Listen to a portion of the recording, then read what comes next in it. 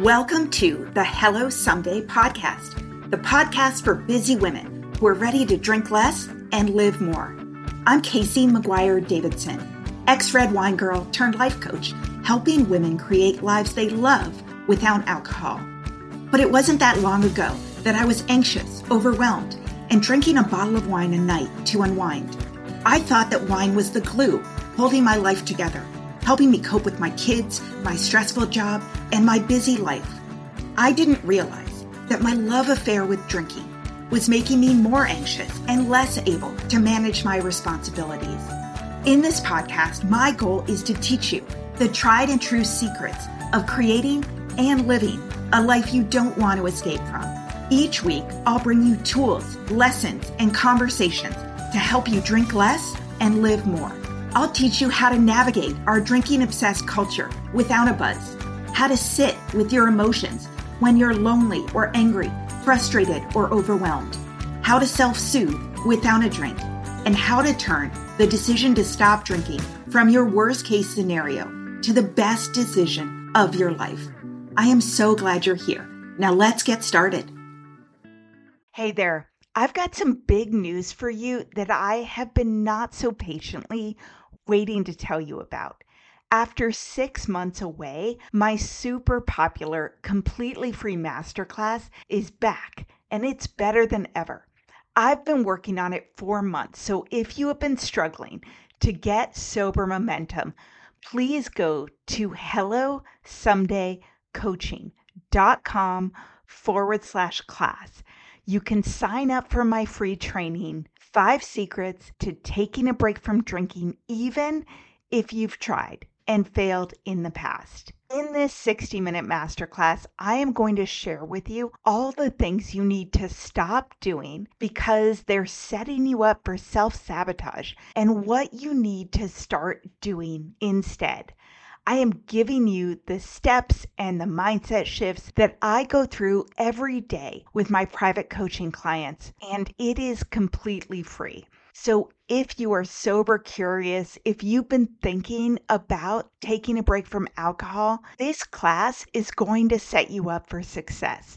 I promise you, it is worth your time. So hit pause on this episode, go to hellosomedaycoaching.com/class and save your seat. Hi there. This is an episode that I really wanted to record because it is all about ADHD, women, and alcohol. And I, over the past couple of years, have heard of more and more women I work with and women I know who've stopped drinking or are struggling with alcohol, who have said that they are recently diagnosed with ADHD or know that it's something that they have struggled with over the past couple years or maybe even since childhood. A lot of them have actually told me that their children have recently been diagnosed with ADHD, and it actually made them take a look at themselves because a lot of the signs they hear about in their children, they sort of recognize as something that is part of how they function. In doing research for this episode, I found out that ADD and ADHD are actually 5 to 10 times more common with adults with drug and alcohol abuse.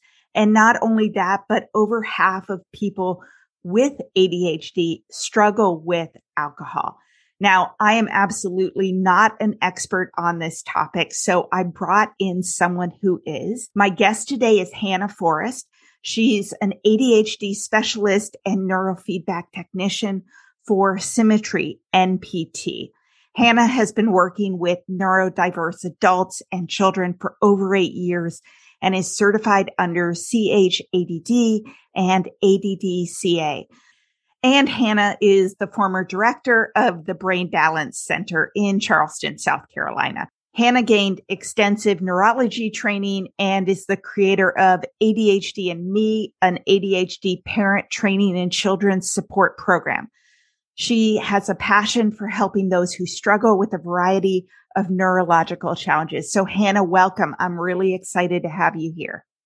Thank you so much. I'm very happy to be here. Thank you. Yeah. And it was perfect when you reached out to me to talk about this subject. I know you've had ADHD for a long time. You're a specialist in it, and you've also struggled with drinking too much and have stopped drinking. And that was something that recently I had ADHD and drinking pop up like 5 or 6 times in the previous couple of months. So it was something that I definitely wanted to dive into on the podcast. So to start out, can you tell me a little bit about sort of ADHD, women, and alcohol? Yeah, absolutely. Unfortunately, it's super prevalent. And it's not something that's usually discussed, all that much. And I think it's about time that changes. ADHD is basically a neurological disorder. And it has differences in the brain between a neurodiverse person, which is somebody like me that has ADHD, and then your average neurotypical person who doesn't struggle in the same way. So I have been struggling with it since I was very young. I grew up in Tokyo, Japan, where hyperactivity is not the norm.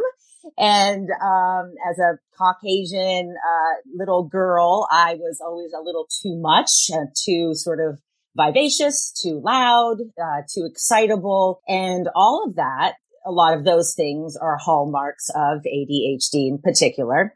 And I just remember, being continuously told to be quiet, that I'm embarrassing, that I'm too much, and so on and so forth. And now they would call that effervescence, but they didn't back then. And so it was undiagnosed for a long time.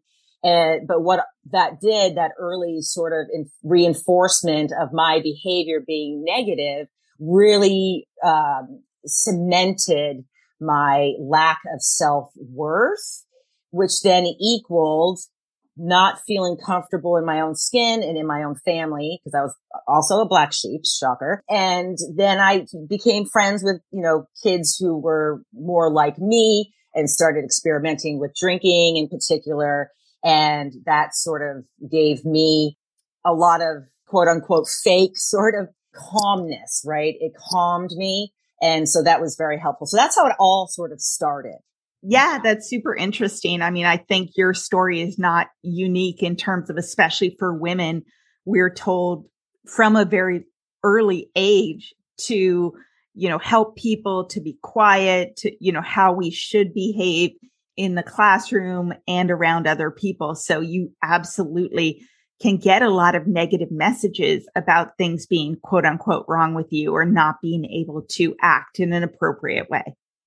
Oh, yeah, for sure. Absolutely. There are so many different aspects of ADHD that reflect on a person's, sort of personality, I suppose, is what people would think. The things that we struggle with, it's all happening in the prefrontal cortex, right? Which is the very front part of your brain. This is the part of the brain that does all of the work. It's the executive function area, the place where your motivation lies, where your staying on task lies, where attention lies, but most importantly, where your self-regulation lies.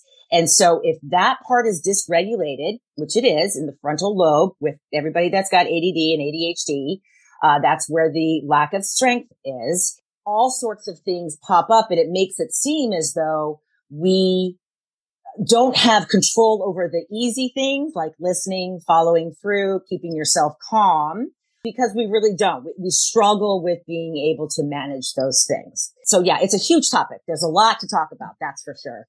Yeah. And so where should we start? I assume that a lot of people listening to this, myself included, don't really understand sort of what the symptoms of ADHD are, or ADD, how they present. And maybe to start, I actually am not totally clear on the difference between ADD and ADHD. Okay. Yeah, that's a great place to start. So over the years, they've named this disorder many different things. And this disorder has been not necessarily understood, but has sort of come into science's, beginnings in the 1800s, actually. So it's been around for a very long time. They just called it many different things. But now ADHD is what everybody refers to refer to this condition. ADD is sort of what they used to call the inattentive type. And so that's where the confusion lies. But now, whether or not you've got the hyperactivity or not, it is ADHD. That's what it's called. Now, there are 3 different subtypes, essentially, of ADHD. There is the ADHD, the hyperactivity, included with the, lack of focus and all sorts of things I'll talk about in a second. And then there's ADD, without the hyperactivity. That's mostly just inattentive. And then there's the combo, right? So that's where I am. I'm right in the middle of being too much and hyperactive, and inattentive. So that's a really tricky place to be. But yes. So essentially, if you're going to refer to it as ADHD. Essentially, everyone thinks, well, it's just a lack of focus. And it's not just a lack of focus. The primary reason why we as women and children and all folks who have ADHD struggle is the self-regulation piece. This ties directly into alcoholism and all sorts of things that I can explain. But just sort of in a nutshell, you've got the executive functioning skills are related to attention, focus, concentration, memory, impulsivity, hyperactivity, organization, social skills, decision-making, planning, motivation, switching tasks, which is really hard for the kids, and learning from past mistakes. So with all of these things we struggle with so much, I mean, insert alcohol or any substance in anywhere, and you can understand why people turn to substances for comfort. Oh my gosh. Can we talk about perimenopause, menopause, and postmenopause for a minute? I am 48, so if you're going through it, I'm right there with you. I mean, hot flashes and night sweats, racing thoughts, the low moods, the poor sleep, it is not cool. And that's why I was really excited to find a supplement called Hormone Harmony by Happy Mammoth. It contains science-backed herbal extracts called adaptogens. They help the body adapt to any stressors like those super fun hormonal changes. It helps reduce menopause symptoms head on. And if you're interested in trying it, you can use the code HELLO for 15% off your first order. Women cannot stop raving about it on social media, but the biggest benefit is the simplest, feeling like yourself again. So if you're going through this, like I'm going through this, for a limited time, you can get 15% off your first order at happymammoth.com with promo code HELLO. That's happy, MAMMOTH.com. And use promo code HELLO for 15% off your first order. Mm-hmm. Yeah. I mean, that's a lot of the things when you were mentioning it, if you struggle with alcohol or something else, a lot of us sit here and say, what's wrong with me? Why can't I control this? Why don't I have more willpower? I mean, I think we all have those thoughts I don't have ADHD. So I had that on a constant loop and a very, very busy mind that alcohol worked to pull down. I had a lot of anxiety and kind of I was a multitasker. I was very busy, very overloaded. And in my mind, I came home, had a drink that helped shut off my mind very quickly. I can only imagine the idea of why don't I have willpower? Why can't I deal with this? Why can't I just have 2 drinks? If you struggled with impulse control or remembering, learning from past mistakes and anxiety or needing physical calm, that would just exacerbate the difficulty in getting a handle on this. Oh my gosh. It's so well said.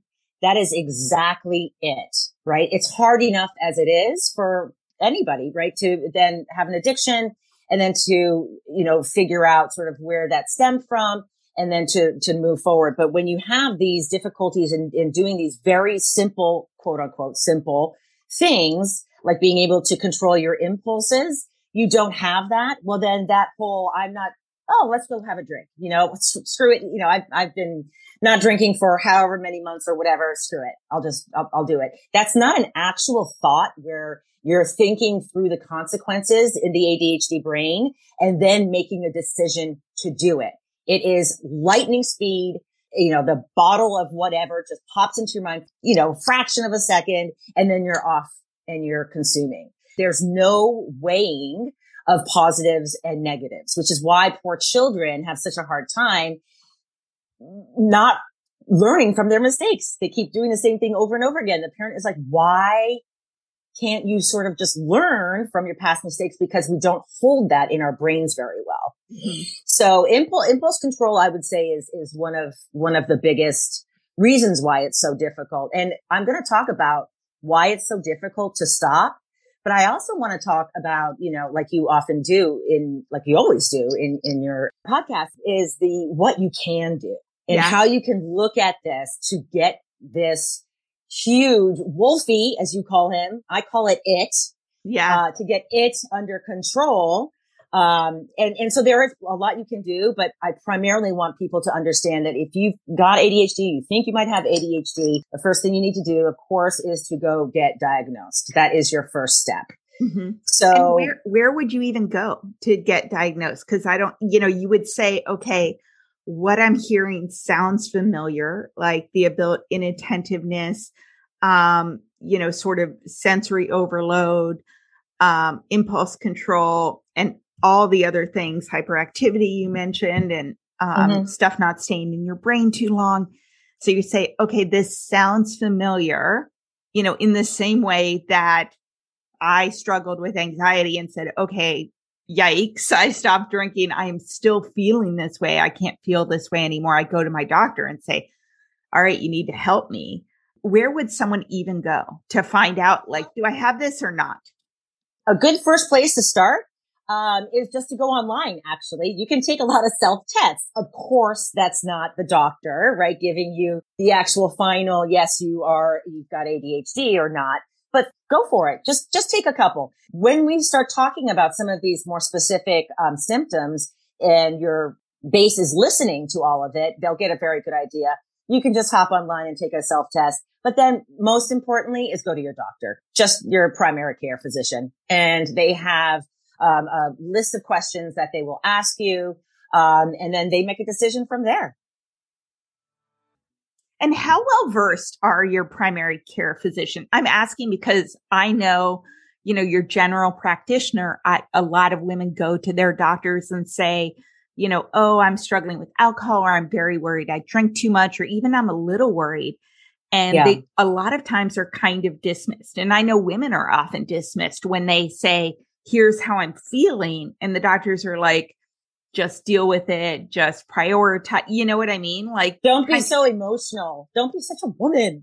Yeah. In some right? way or another. Right? Like, and so I wonder, I think starting with your general practitioner is great, but I wonder how many times women are sort of dismissed. It's like, oh, just do whatever.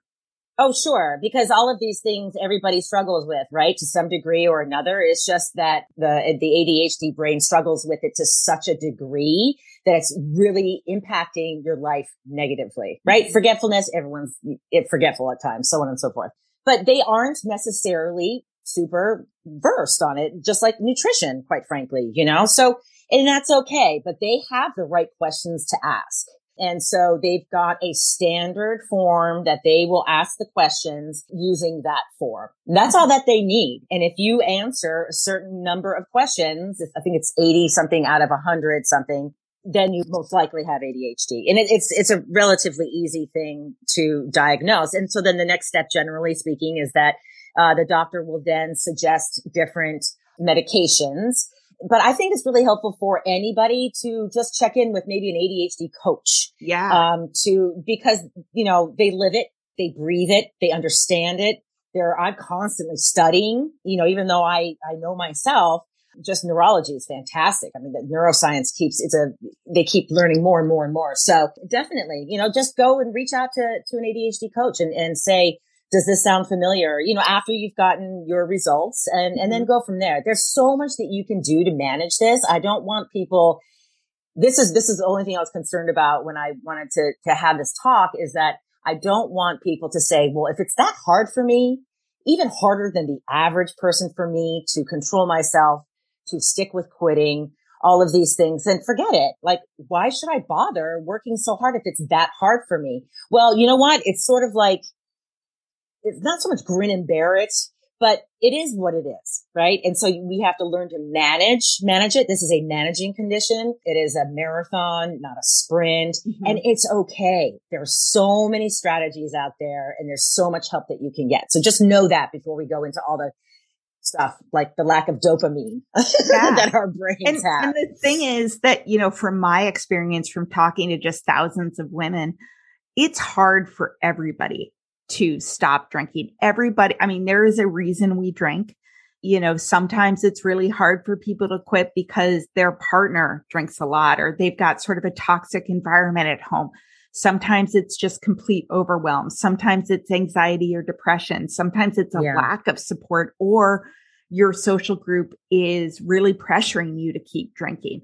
And there are a million, they have a child with special needs, and that really weighs on them and is very difficult to handle, to take time for yourself. So the reason that we touch on all these things, the reason that I have episodes on perfectionism and dealing with a partner who drinks and anxiety, is because every single person has factors, unique factors that, like you said, need to be managed. And that is just, drinking a lot of times is just a maladaptive coping strategy. That's also an addictive substance that is surrounding us everywhere. So it's not your fault you drink. Of course you do, right? In this society, it's just a question of it is a coping strategy that is also dragging you down. And the job is to figure out better coping strategies that are not negative for you. So part of this episode is just to say, it makes it difficult, but it is hard for everyone. And if you're recognizing this sort of unique reason why you keep coming back to drinking, let's figure out the tools to help you get away from that. When I was drinking, I used alcohol to calm my mind, to relieve anxiety, and to sleep well at the end of a busy day. I didn't know that alcohol actually spiked my stress hormone, increased anxiety, and as little as 1 glass of wine a night reduced my sleep quality by 24%. I was really excited to find Tanasi, a better way to find calm, rest, relief, and to reduce inflammation.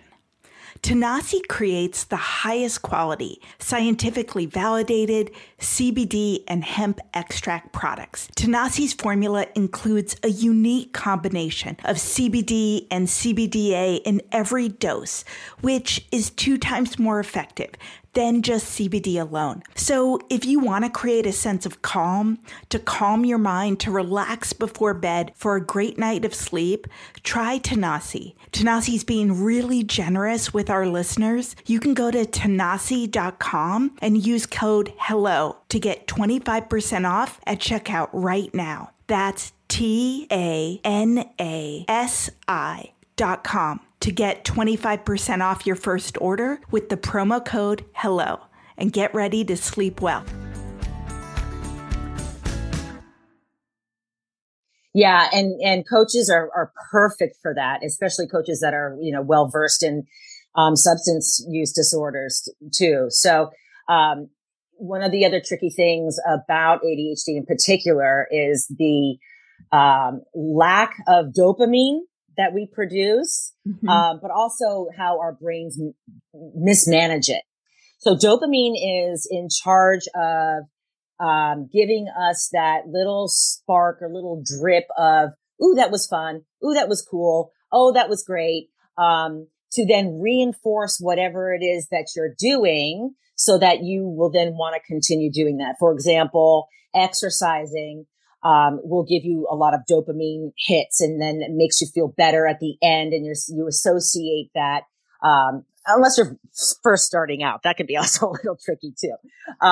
might not be as fun, but things like eating your favorite, whatever it is, you're very happy, you get that satisfied feeling, and that's the dopamine being released. So what happens is because we don't use it properly in our ADHD brains, we don't have that, continuous reinforcement and reward system that is satisfying us with things. So if, for example, I just made a dinner that I thought was, terrific or whatever, I might not get that full satisfaction of having made that, which then in turn, can frustrate a person, which then in turn, you start reaching for substances and whatnot to fill those voids. But the alcohol and all other substances, they give you lots of hits of dopamine, just like video games do for kids.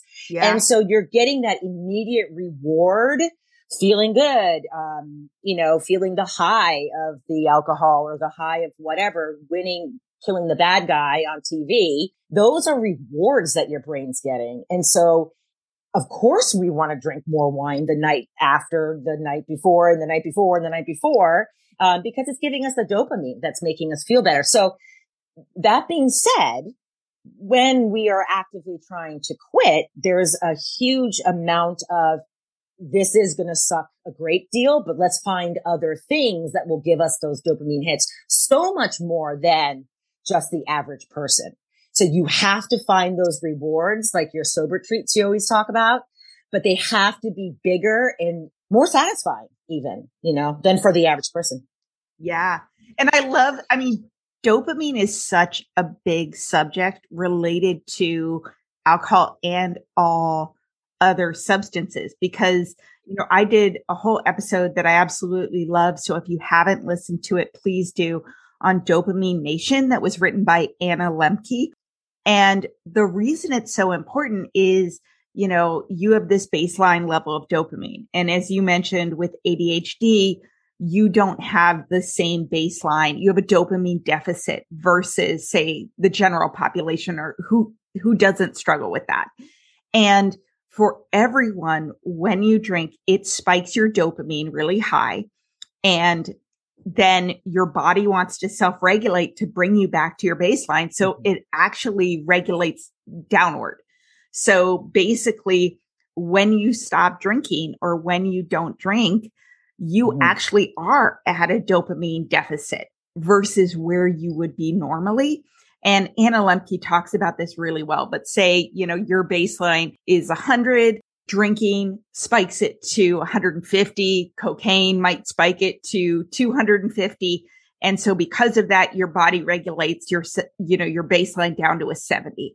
And she suggests anyone struggling with any substance go on a dopamine fast for at least 30 days to come back to your baseline.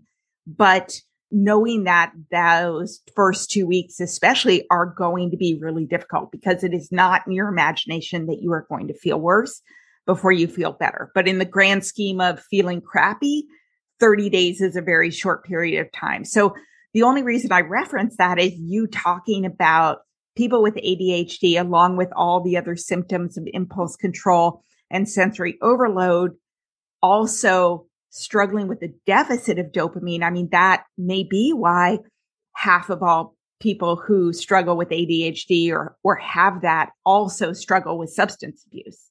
Yeah, absolutely. 100,000%. Drop the mic. Yes.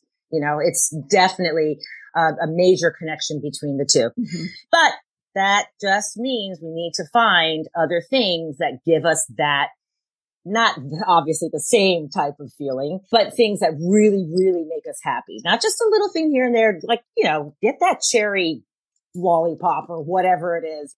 Yeah. Well, so tell me about that they need to be bigger sober treats and maybe more often. I know you stopped drinking. So what works for you just in your personal experience? Well, first of all, the practicing of stopping drinking was really important. Stopping and starting was actually is very important for the ADHD brain, because what it's doing is when you wake up and feel good the next morning, when you haven't had anything to drink, that is a huge reinforcer that we need lots of rewards, again, because of the lack of dopamine and the way we don't use it properly. That kind of feeling of, oh my gosh, I feel so good. You really need to sit in that moment and feel why do you, like, how is it that you're feeling so good? Is it that your mind is clear? Is it that your heart's not racing? Is it that you are more relaxed? Is it that you're happy first thing in the morning? You have to really think about these things and focus on these good things for it to then reinforce your brain that you're equating your, the not drinking with positivity. That's what you have to do. So that's what kids need to do when they are asked to do something and they don't do it. Or then when they do it, it's an immediate reward system that you need to be giving the child, because of the lack of dopamine. They don't have that reward system for themselves. And so the parent has to find something that is a reward system for that child. And you have to do that for yourself when you're trying to quit drinking. So if you can't, if you don't make it on the first try, I don't know anybody who has on the first try. But it's not a bad thing because you are then being reinforced as long as you sit with how happy you are in that particular moment. And writing these things down are super important as well for the ADHD brain. Our working memory doesn't work very well. So working memory is just what you can hold in your brain, your very short-term memory. And so you have to be reminded of things in a number of different ways to have that stick into your brain. So for example, let's say the biggest thing is that you didn't wake up with a hangover and you feel like going for a run. If that's how you're feeling that morning, write that down so your brain can see it and you're feeling it. Mm-hmm. So it's like a double reinforcer. Like write that down, have it visible whenever you feel good about something that you would not normally feel good about if had you been drinking the night before. Mm-hmm. So writing it down is incredibly important to have that visual reminder and reinforcer. So yeah, I mean, there are things like you mentioned sensory overload a second ago, right? You're a parent, and most likely if your child has ADHD, one of the parent does. Wait, can you talk about that a little bit more? Yeah. Oh yeah, absolutely. So there are so many different schools of thought about how ADHD sort of comes about in a person, and a big chunk of it is hereditary. Now, my parents, my mother and father, both did not exhibit any kind of ADHD tendencies. But I mean, I'm related to Emily Dickinson, and she's one that has had a lot of trouble with her ADHD. So it can be somewhere down the line, right? It doesn't have to be your immediate parent. But that being said, if your child has been diagnosed, there is a good chance that you have a lot in common with that child. And that's something obviously to be looked at. And one of the things that pops up a lot for parents in particular is that sensory overload. And yes, nobody likes it when everyone's yelling in a room, but you can usually, the average neurotypical brain can actually sort of block some of it out and focus on something. Our brains cannot do that at all. So it's not that we can't focus. It's that we're over focusing on every single thing around us, right? I walk in the door. I've got my groceries. My dogs are barking like mad. They're jumping on me. My kids are behind me. Someone's mad about something. I've got 3 of them and they're kicking off their shoes. And all of this is happening. And I'm paying attention to every single thing. Mm. And it stinks. You're not focusing on one thing, but you're hearing and feeling and sensing all of it. And that overload equals drink. Mm-hmm. That overload equals get some drugs immediately so you can block some of this stuff out. Because it does it. I know that one of the things that I love that William Porter talks about is how alcohol is sort of interesting and unique in that it's both a depressant and a stimulant. So it absolutely, dulls sort of the degree of which the sensory stuff around you hits you as quickly. Right. And I mean, I think that sensory overload, regardless of whether you have ADHD or not, is a big reason that a lot of women drink. And I know I was too, because a lot of us are sensitive. We're sensitive to sounds. We're sensitive to busyness. I mean, I remember when I had my son, literally newborn, my mother-in-law came to stay with us for 2 weeks and he screamed. Of course he did. He was a baby and it was so fucking loud and it was so much. I felt like, I constantly was not satisfying him. And my mother-in-law was going out for groceries and I wrote down, we're making a list of all the stuff we did. I mean, thank God she came, and I wrote down earplugs, and she came home and I'm going through the bag and I was like, where are the earplugs? And she said, I thought it was a joke. And I'm like, first of all, no one with a 2-week-old jokes about fucking anything. Like, are you No. kidding me? But I was just like, that way I can hold him. He can be hysterically screaming, but I've got a little bit of a buffer. Wine kind of works the same way. Yeah, I can't believe that you said that, because that was one of my biggest tips to moms, especially when they have little ones. Yeah, it's just headsets or earphones. That's something that I recommend to a lot of children, actually. So when they're in the classroom, they're hearing every single thing and they're getting totally overwhelmed, but they have to hold it in, these poor little guys, right? They have to hold it in because they're going to get in so much trouble if they release their stress or their anxiety in any way. So it's all built up.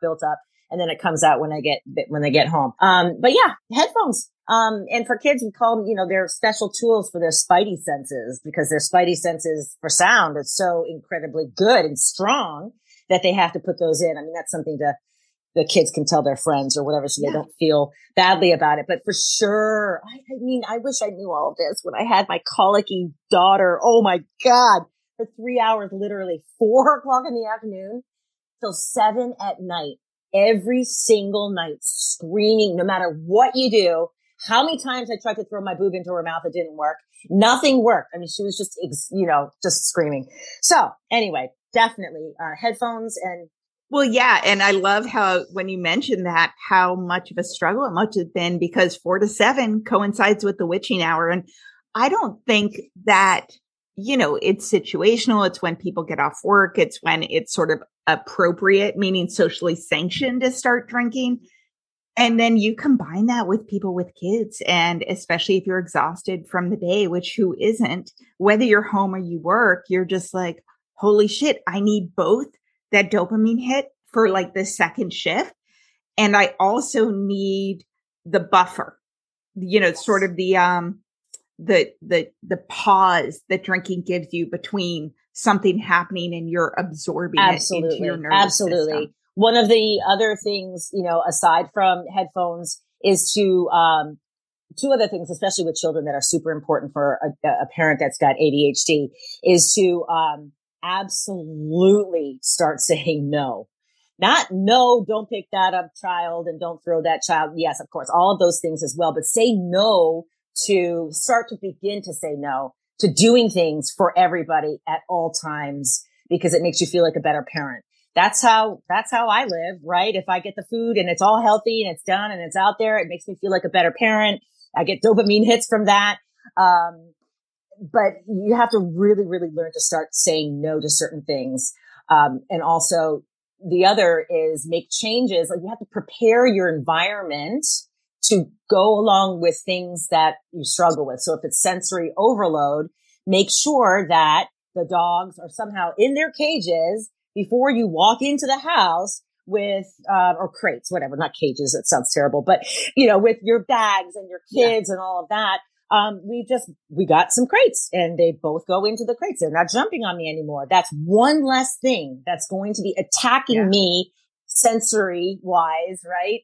At any particular moment. So that's huge. You start to figure these things out, and with coaching and, a good friend who understands ADHD, these things you can figure out what are roadblocks that are really going to jump in the way that you can work to understand and then do something about. How important is it that your spouse understands what's going on? Okay, that's a really good question. So I'm the ADHD coach in my household, and I've got ADHD. My middle daughter does as well. And I know I parent coming from that lens, because I know what will work and what won't work, right? But they do need to get a coach aside from me, because it's coming from mom or wife. It's not the same as coming from a professional, even though I know as much or more, right, than a typical, regular life coach, maybe. So it's really important for them to get an understanding of that. It's critical. It really is critical. Here's another example. Because my working memory is so bad, I've learned to compensate over the years, and I need to do something. If I need to do something, I have to do it then and there or it's gone. No, I can't write it down because I won't remember where I wrote it down, or I'll write it down and I'll put it somewhere else, or I'll forget to even look or forget that I wrote it down. So that doesn't work for me. So what I've realized is I have to do it immediately, but that's ADHD related. But when I tell my husband, if I ask him, I'm like, can you feed the dogs? And then he's much slower at doing it. I get so like wound up thinking, can you just feed the dogs? Because he'll take maybe 30 minutes later and they're whining. And I'm just like, oh, God, just do the dogs. And so I don't think that I have really done a very good job about explaining these things to my husband and to my family. But it's definitely important that they do understand. So they understand that why mom is needing this way or dad is needing this way. Yeah. Or needing to have some help when the kids come home or needing to take more breaks. I mean, I think that one of the most important things that women can do, or anyone, when they're stopping drinking, is to talk to their spouse. And you don't have to tell them more than you need to about the fact that, oh my God, I'm worried about my drinking. You don't need to tell them anything, but you can say, hey, I'm going to take a break from drinking. And what I've heard is just in the, not just, but in the first couple of weeks, I'm going to be super tired. That's just what it does. I'm going to need more quiet time. I'm going to need to lower the bar and have less overwhelm, because meaning you need to put the kids to bed if they scream at night. You might need to take care of dinner. I might need to go to yoga in the evening, whatever it is. And I can only imagine with ADHD. Yeah. That is times it two. Really is. It really, really is. But again, the first step is just getting diagnosed. Look up the symptoms, your own leisure, what have you. Definitely get diagnosed. That's first and foremost. Now, once you are, then you need to, look up a coach or do your own research, and need to sort of build your toolbox. Needs to be bigger than everybody else's toolbox, unfortunately, right? But what worked for me this final time was the amount of planning I did ahead of time. And this is what did it. I did a whole entire first week of planning out the meals. Not to say that, I usually am the one that likes to make it all because we're not swimming in dough. I don't think anyone is necessarily, but, planning out the meals. And so they're either already there or you've already made them, or, that Wednesday is pizza, Thursday is Mexican or whatever. And I've heard this a number of times. You treat yourself like you're sick. I know you've heard that a million times, and that is so true. My kids come to me for everything because I'm the, extra nurturer. But if they understand that you're going through something, they have to understand, and especially the husbands too, need to understand what to do for you, not just say sort of, this is going to be hard, because then they don't really know what they should be doing unless it's very specific. So it's explaining, I am going to be in my room and dinner is here and all of that. But yeah, the planning is huge. And so you said that worked for you. So that's what you did. You said in your first week, not drinking, but what about after that? Because, obviously the first week is the hardest, but it takes time to not be like, oh, screw this, I'm going to go back to drinking. Absolutely. I'm glad you asked, because the second most important thing for ADHD brains to get you through this period is exercise. I can't tell you how, and I was a personal trainer for a number of years as well, and that's a very good job for hyperactive ADHD brains, but it's not important. It's critical. It's critical to do cardiovascular activity. I don't mean you have to run for miles and miles. I just mean you have to get your heart pumping so that the right chemicals enter your brain. I'm not talking about like, oh, it'll make your lungs and heart strong. Yeah, that's great. We're talking about the chemicals that our ADHD brains need in order to just be level, just be okay, and not be a stressed out, manic mess. And so that is one of those non-negotiables. That is a non-negotiable. And don't worry. That could freak a lot of people out and be like, I hate exercising. Forget it. I'm not doing it. There are so many easy ways Again, you can consult a professional on how to start working out so that it's not overwhelming, that it's really easy, that it's only 15 minutes the first day. But it's very, very important. Yeah. And we know it's a stress reliever, but it's the chemicals, the dopamine, the serotonin, all of those endorphins that are released are critical for our ADHD brain. So that's the second thing for sure. I mean, I know that's something that I've been struggling with because, obviously I quit drinking 6 years ago. 1 year ago, my hip started hurting, my back, my hip. It took me 10 months of resting and chiropractor and acupuncture and PT to figure out that I actually have a torn and detached hip labrum, which is like the band that holds your hip into your socket bone.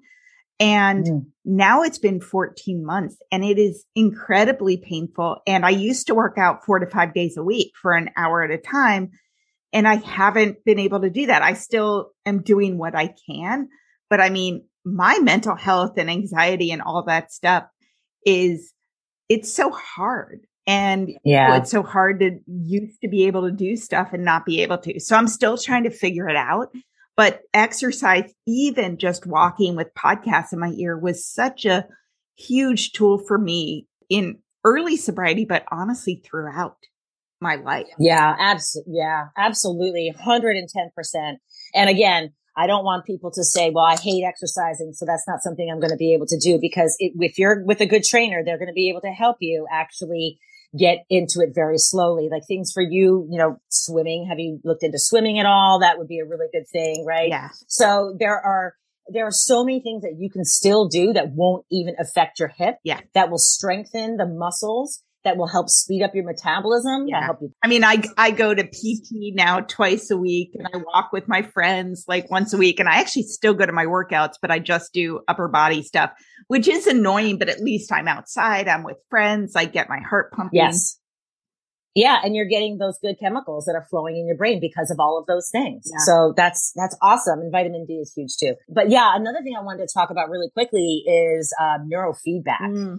So this is like emerging into a very popular and well-studied, thank you, NASA, form of stress relief.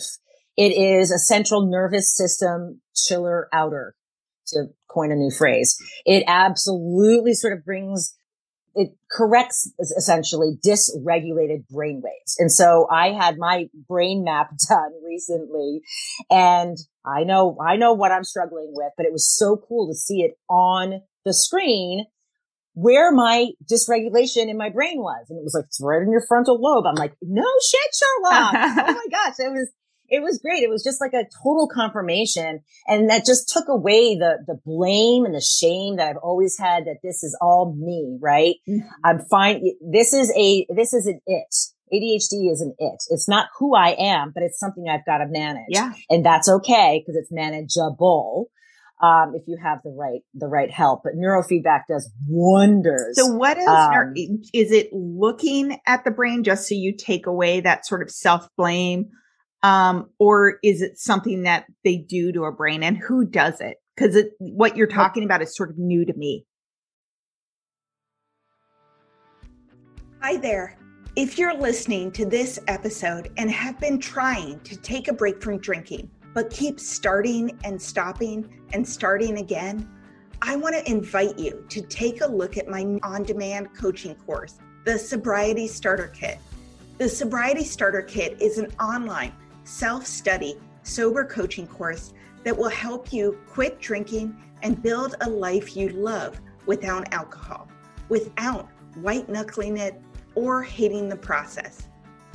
The course includes the exact step-by-step coaching framework I work through with my private coaching clients, but at a much more affordable price than one-on-one coaching.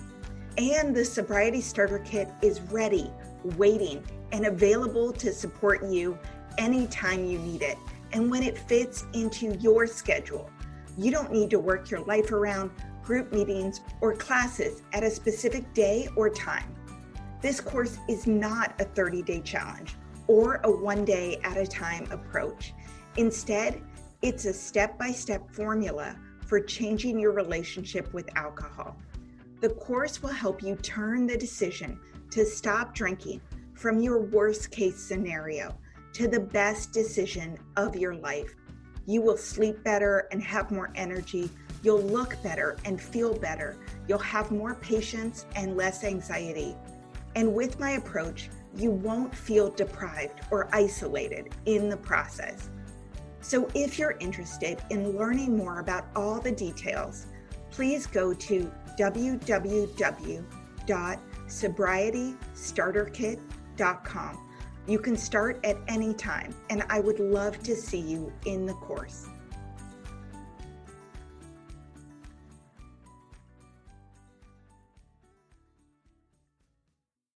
Yes. And it's new to a lot of people just because it isn't mainstream, because who has, sensors and stuff to put on your scalp and the technology and all that in their homes, right? We don't yet.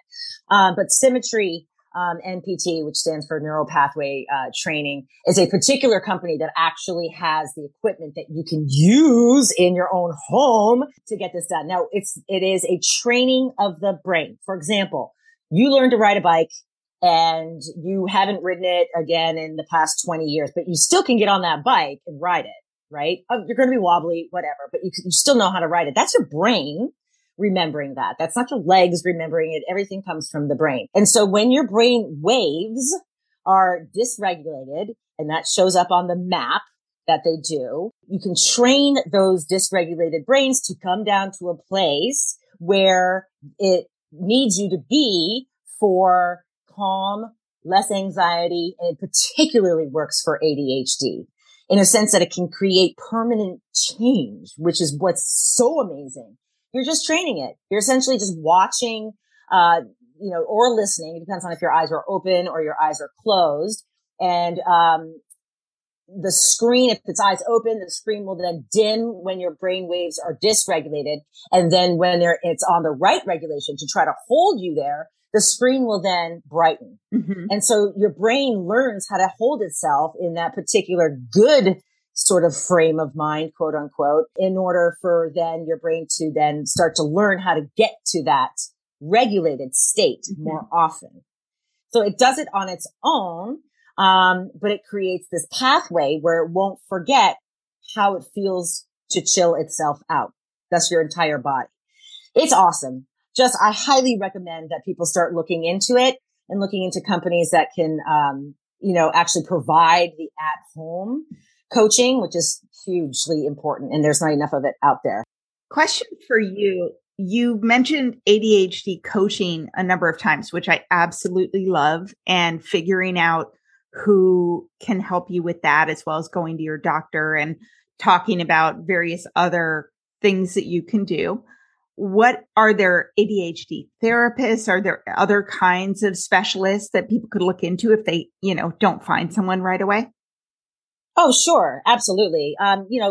What you could do is also just sort of Google within your network, your healthcare network, psychologists, or even psychiatrists that have experience, with ADHD. But that really needs to be first and foremost is that they have to have a strong understanding, and a strong history of counseling people with ADHD. It's a very specific and intricate sort of disorder and pops up the same in so many ways, but is really hard to understand unless you have struggled with it yourself or unless you have been, very intimately involved with somebody who, has it. Yeah. So honestly, what you just should do basically is do your homework on ADHD coaches. Yeah.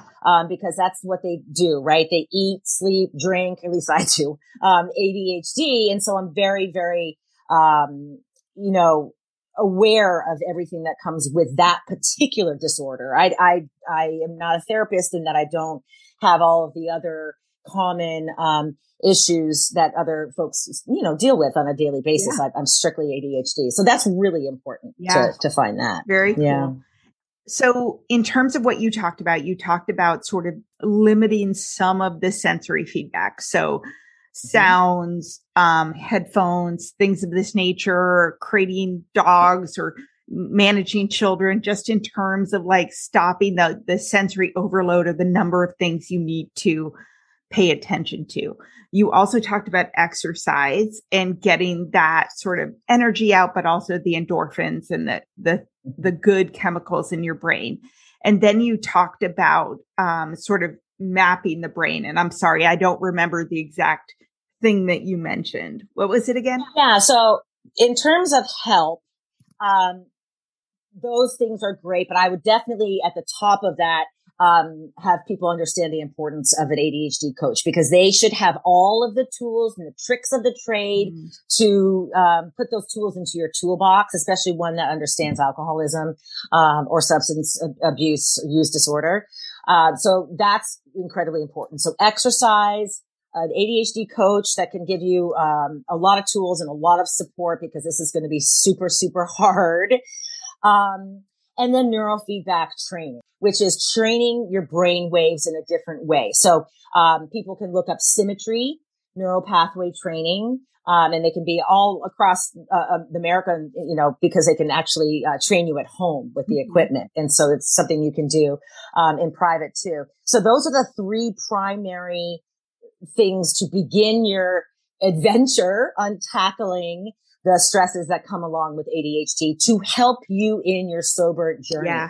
I mean, this shit is hard. It's so hard for the average person, and it's ridiculously hard for us, but that's okay. It's a big monster, and we're going to slay it little by little. Yeah. We're just going to, chip away at the heart, and then we'll wake up, and we'll wake up at one day and we'll feel so much more peace. Yeah. Because it's the drinking that feeds into all of the shit that we're already feeling, which is the anxiety and the stress and the everything overload. So we've got to fix one thing at a time. And the first thing to slay is the alcoholism, for sure. And one of the things that I've heard different women talk about who have, probably, had ADHD since childhood and carried it into adulthood, but being undiagnosed, is that it's a huge relief to figure it out, that it makes so much sense and they realize it's not their fault. And not only that, there are tools to cope with it. And I think that anything you do to figure out why you feel the way you do. I know for myself, it was probably a year after I stopped drinking that I was diagnosed with a mood disorder. And oh my God, that was, my doctor's like, how do you feel about that? And I'm like, I don't fucking care. I'm thrilled. Like, you're telling me there is a solution or coping mechanisms for what I've been feeling, so I don't have to feel that way anymore. Awesome. Like, I feel like some of the stigma about a lot of this stuff is going away. It's just, we are all wired completely differently. And as we, generations ago, people just didn't have this and they thought there was something wrong with them, as opposed to like having diabetes. There are different things and there are tools to manage it. And you just need to figure out what it is. Yeah. Yeah. That's so well said. I mean, once you figure it out, then you can say, all right, it's not Hannah that's unmotivated. I'm lacking that part of the brain that regulates that. Yeah.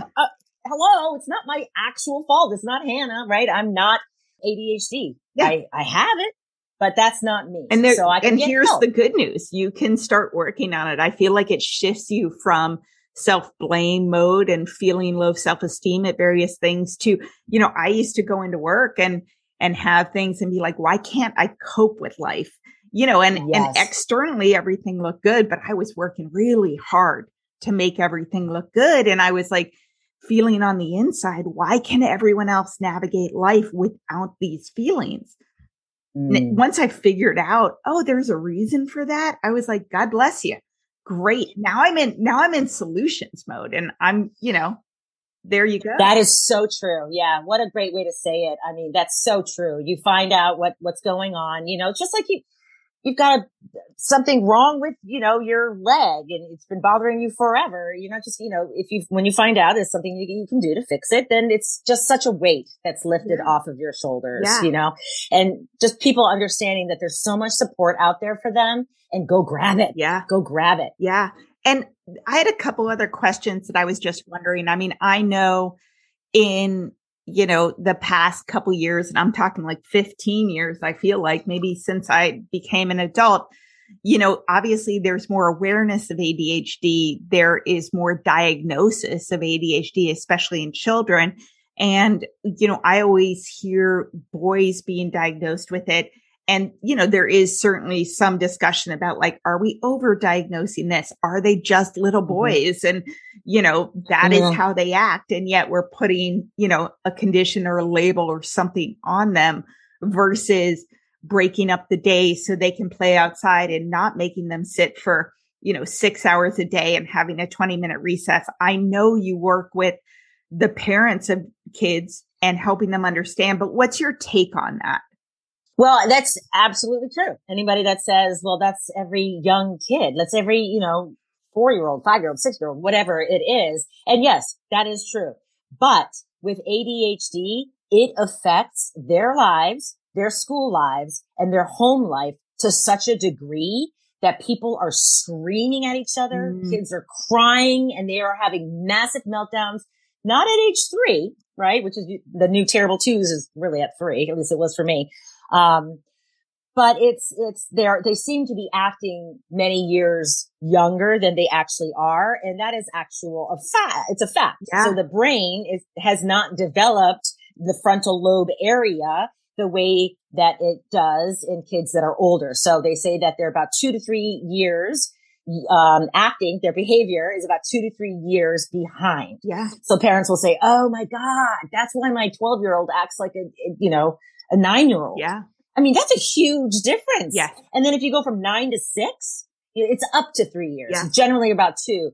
But just think about that for a minute. Your 7-year-old is acting like a 5-year-old. Yeah. Because they've got ADHD. Yeah. And it has to be to the degree that it is absolutely, and they have to meet certain criteria. It's got to be like a certain number of issues have to be,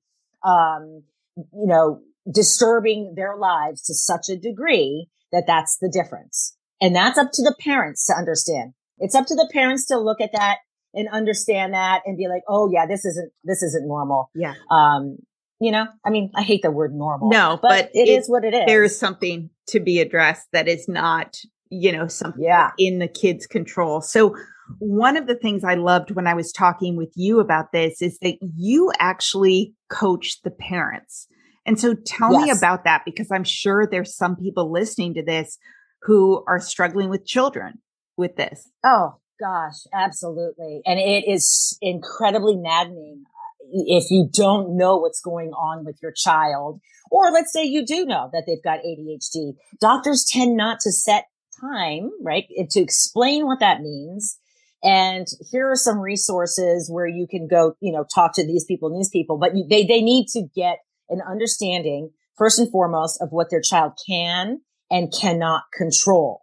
So once the parents understand exactly how their child's brain works, then they can understand what to expect from your child. That is what they can expect, right? From an ADHD brain. For example, a child is at the dinner table and for the 13th millionth time, he's reached over and he's knocked over his glass of milk because he got excited about saying something and just knocked it over. That's called impulsivity, right? And oftentimes a child will learn not to do that after the first or second time. They just will stop themselves from reaching out their hand out of excitement. The ADHD child will continue to do that over and over again. And that's something that they cannot physically control. So getting angry at them for doing that is actually teaching them that they are bad humans because it's them that can't control it. What's wrong with you? Yeah. You can't control yourself from spilling that milk again? This is where I get really teary because children are everything to me. And that's why I do this work. But it is such a relief for the parents to understand, oh my God, I don't have to get so mad at that anymore. Yeah. It's a mindset shift. If you know your child cannot control this, then you don't have to condone it. You don't have to be happy that it happened, but you don't have to say to yourself anymore, what is wrong with this kid? Why can he just not understand? Why can she just not get this? And like, what is a sign of them disrespecting you, or yes, that's the biggest. That is the biggest. And then when I finally, coach them through that, and it takes a little bit, a handful of sessions, to get to that. Oftentimes it's, pretty sad. The parents feel really badly about the fact that they were upset. But the great thing is that's okay, because you can teach your children so many things about being wrong about something, learning about it, and then moving forward and changing. And what great lessons does that teach your children in itself, right? So yeah, my end goal in life is to help parents so that they can help their kids. I want the children to be okay, because I wasn't. Yeah. It led me down some dark paths because of what it will lead you to if you have no self-esteem and you think everything is your own fault. And it leads to a lot of substance use disorders because you just want to escape. It's less about drinking, right? And it's less about using the actual substance itself, but more about escaping your life. Yeah. And that's with all the overwhelm, with everything that's happening. And so, yeah, it's really tricky. But like I said, the great thing is that we're all talking about mental health so much more. And there's so much, positivity around realizing that you've got ADHD, because there's so much you can do. There's so much you can do. Yeah. Like, we can slay this thing. We really can. We can really work on it. So. And do you have any information? I know you sent me a ton of research and studies from Harvard and sources, and I'm going to put them all in the show notes in case people want to research and go deeper. But how prevalent is ADHD in society? I mean, amongst people, do you know? The statistics are very sort of all over the place, because it depends on when the people are getting diagnosed. And so now it seems like it's a lot more because children are getting better diagnosed. And there's a better understanding and acceptance of it, and that it's an actual disorder, right? Than it is just a condition. Our brains are actually different. So that's that makes a lot of sense, because I know that, when we were children, and certainly when my parents were children, it was not a topic of conversation written about in the news or understood. My last question was, I'm just curious, does ADHD present differently in boys versus girls, or is it the same and it's just on a spectrum, or how does that work? Yeah, no, it definitely presents differently. The stereotypical boys that are hyperactive and jumping all over the place and can't control themselves is a very real thing. The way that girls sort of present is much more subtle. And so people really have to take a look at their child before they assume that the child doesn't have ADHD just because the child isn't jumping up and down and, like crazy, right? So that was me. But yes, it does present very, very differently. More often than not, girls will just seem very spacey and not responding, just out to lunch is what it seems like for girls, more so than boys. And then there are those of us that are, basically boys and girls and has it all. Yeah. And that's kind of tricky, but, it does present differently. There's a lot of information out there, and I'll have all this on my website, as well. So people can just sort of click on resources and find information there really easily, to gain all of this specific information. So, yeah. Well, tell us how people can find your website and follow up with you if they want to learn more. Yeah. So, my website is ADHD and Me, SC for South Carolina, where I am located, .com. And there you will have all the programming sort of that I do, and resources and other coaches too. So coaches, that I love, that work primarily with adults that have ADHD, whereas I'm more sort of focused on the parents that have it and the kids that have it type of situation, or parents that don't have it, but need to learn how to, manage their kiddos. So yeah, the website has a lot of that information, and just visit me so we can start to help. Yeah, that is awesome. So I think this has been super helpful. Again, your website, I'll have it in the show notes along with the studies and the research, but it's ADHDandMeSC.com. So ADHDandMeSC.com, but I'll have the link in the show notes. Hannah, thank you so much for coming on here. I think it's a really important topic and something that a lot of us don't understand. But I really think you explained it very well and gave people a lot of food for thought.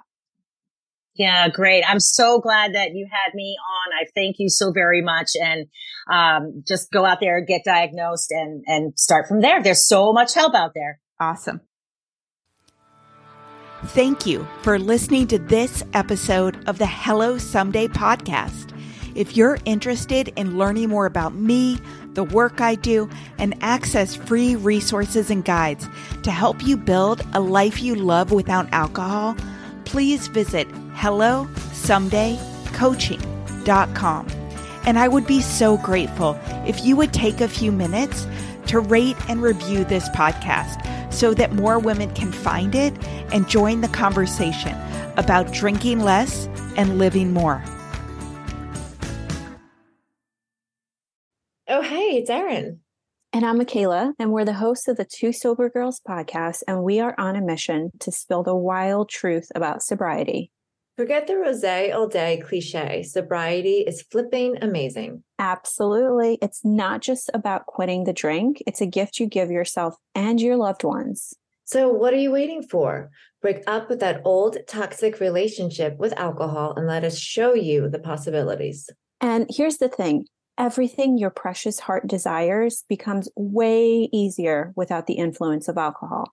We're not just two sober girls, we're also wellness coaches. We're here to show you how to optimize health, lifestyle, and beauty, feel sexy and alive as F. So stay tuned because we're rolling out new episodes every Monday wherever you get your podcasts, and trust us, they have your name written all over them. We can't wait to share the magic of sobriety and wellness with you.